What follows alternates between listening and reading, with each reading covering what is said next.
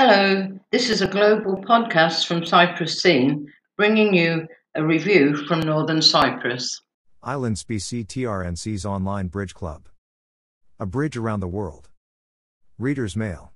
From Colin Pearson, ISLANDSBC. The successful reintroduction in March of face-to-face, FTF, bridge on Mondays in North Cyprus has had some impact on the numbers playing in the remaining online tournaments held on Fridays and Saturdays.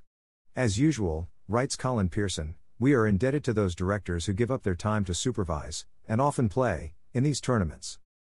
This quarter we have news on the Carinium Monday Bridge Club, which continues to attract at least 3 tables per week. We include the results from the first 3 months of the online tournaments and a summary of where you can play bridge in July in the TRNC. As always, if you are interested in joining the fun, please email islandsbridgeclub@gmail.com. Wednesday Chicago Bridge is expected to restart in early September 22nd. Monday Bridge Club in session. Members of the Carinium Monday Bridge Club. Our focus this quarter on our bridge players has an international flavor and includes our long-suffering Monday chairman Janice Harper, one of our international regulars Kunal Chander, who holds the record for playing with the most partners in our online tournaments, and after a certain arm twisting myself. Janice Harper. My first introduction to bridge was when I was 25 years old and living in Dusseldorf, Germany. I was taught to play Standard American, not even knowing that ACL existed. I continued to play Standard American in Berlin, Florida, Doha, and Cairo before returning to England. Unfortunately, I was too busy running my own pub/restaurant in Devon for 9 years, so bridge took a back seat. Janice with her long-suffering non-playing bridge partner Chris. I moved over to North Cyprus, newly divorced, 9 years ago to retire at the grand old age of 51. I was keen to make new friends and thought that bridge would be a great way to meet people. I turned up to the Thursday beginners class at the Altankaya Hotel and was warmly welcomed. However, everyone played ACL. I then joined the Monday Bridge group and was partnered with a lovely German lady called Elizabeth, who also played Standard American. I have had some very good partners over the past 9 years, Susan Jahid and Phil Conkey especially, and have learned so much. Bridge should be a game you enjoy, learn from, but have fun playing. Kunal Chander. My journey to bridge started in 1987, when I got accustomed to rubber bridge while playing offline with my friends and coworkers at weekends. It took a few days to understand the bidding, scoring, and playing for taking auction tricks, and my training went on for quite a few months. I restarted playing online after a gap of approximately 32 years and found the game had evolved and expanded in its scope. It took me some months to realize its depth too. I am also deeply inspired by playing in a very active PANI group, an organization of alumni of all IIT, India Institute of Technology, and without the support of family, near and dears, well-wishers and critics would not have been possible to venture deep in this journey. With time I found it is becoming my passion, and I am still trying to find perfection through deep learning. I was invited to join the ISLANDSBC tournaments in 2020 and have been playing regularly since. It is very pleasant, and I am enjoying playing in the Group C. Find it a diverse and friendly environment with challenging, tricky hands. My background is that I come from New Delhi. I have a doctorate PhD in chemistry from IIT Delhi and have worked as a scientist, teaching professor, entrepreneur, and quality assurance manager. One of my teaching assignments was at Jijiga University in the capital city of Somali region, Ethiopia, which was an altogether different experience. Regards to all senior members whom I conversed and interacted, and quite often regular partner Ms. Lalita Scott and all the ladies. Why I like bridge. Knowing the unknown always generate curiosity and is a universally known fact. Bridge fulfills this aspect apart from others, such as 1. Scientific/systematic approach and minimizing the ambiguities. 2. Dynamic counting. 3. New experiments. 4. Numerous variations and variables. 5. Developing skill as declarers, defender, and bidding conventions. 6. Following rules and regulations. 7. Alerts and penalties. 8. Different strategies while scoring IMPs or MP9. And overall, a friendly and competitive sport where age and gender are no matter.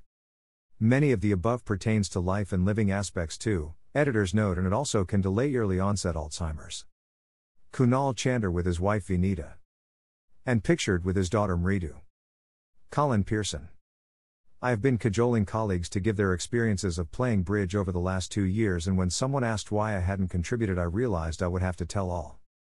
How I learnt boarding school in Brackley, Northampton seems an unlikely place to start, but having been kicked out between 2:00 and 4:30 p.m. every Saturday and Sunday during term time, I discovered that the deputy headmaster ran a bridge game.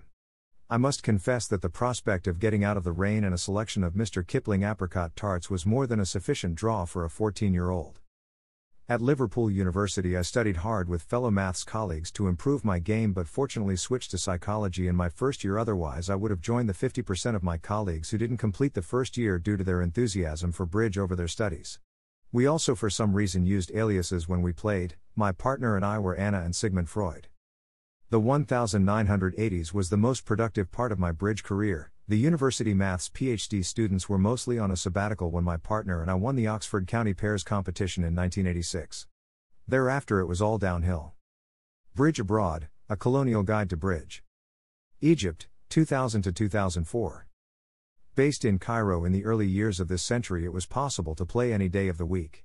I played in Jazeera at the Al Ali Football Club where the standard was pretty high, but tournaments didn't start until 8 p.m. in the evening and often finished after midnight. I learnt the importance of drinking Egyptian coffee to stay awake. Cairo was notable at that time for being able to walk safely home in the evening and observe families with young children playing in the parks at 1 a.m. in the morning during the hot summers. South Cyprus 2004 to 2007. I was based in South Cyprus for 3 years and played at one of the two clubs in Nicosia.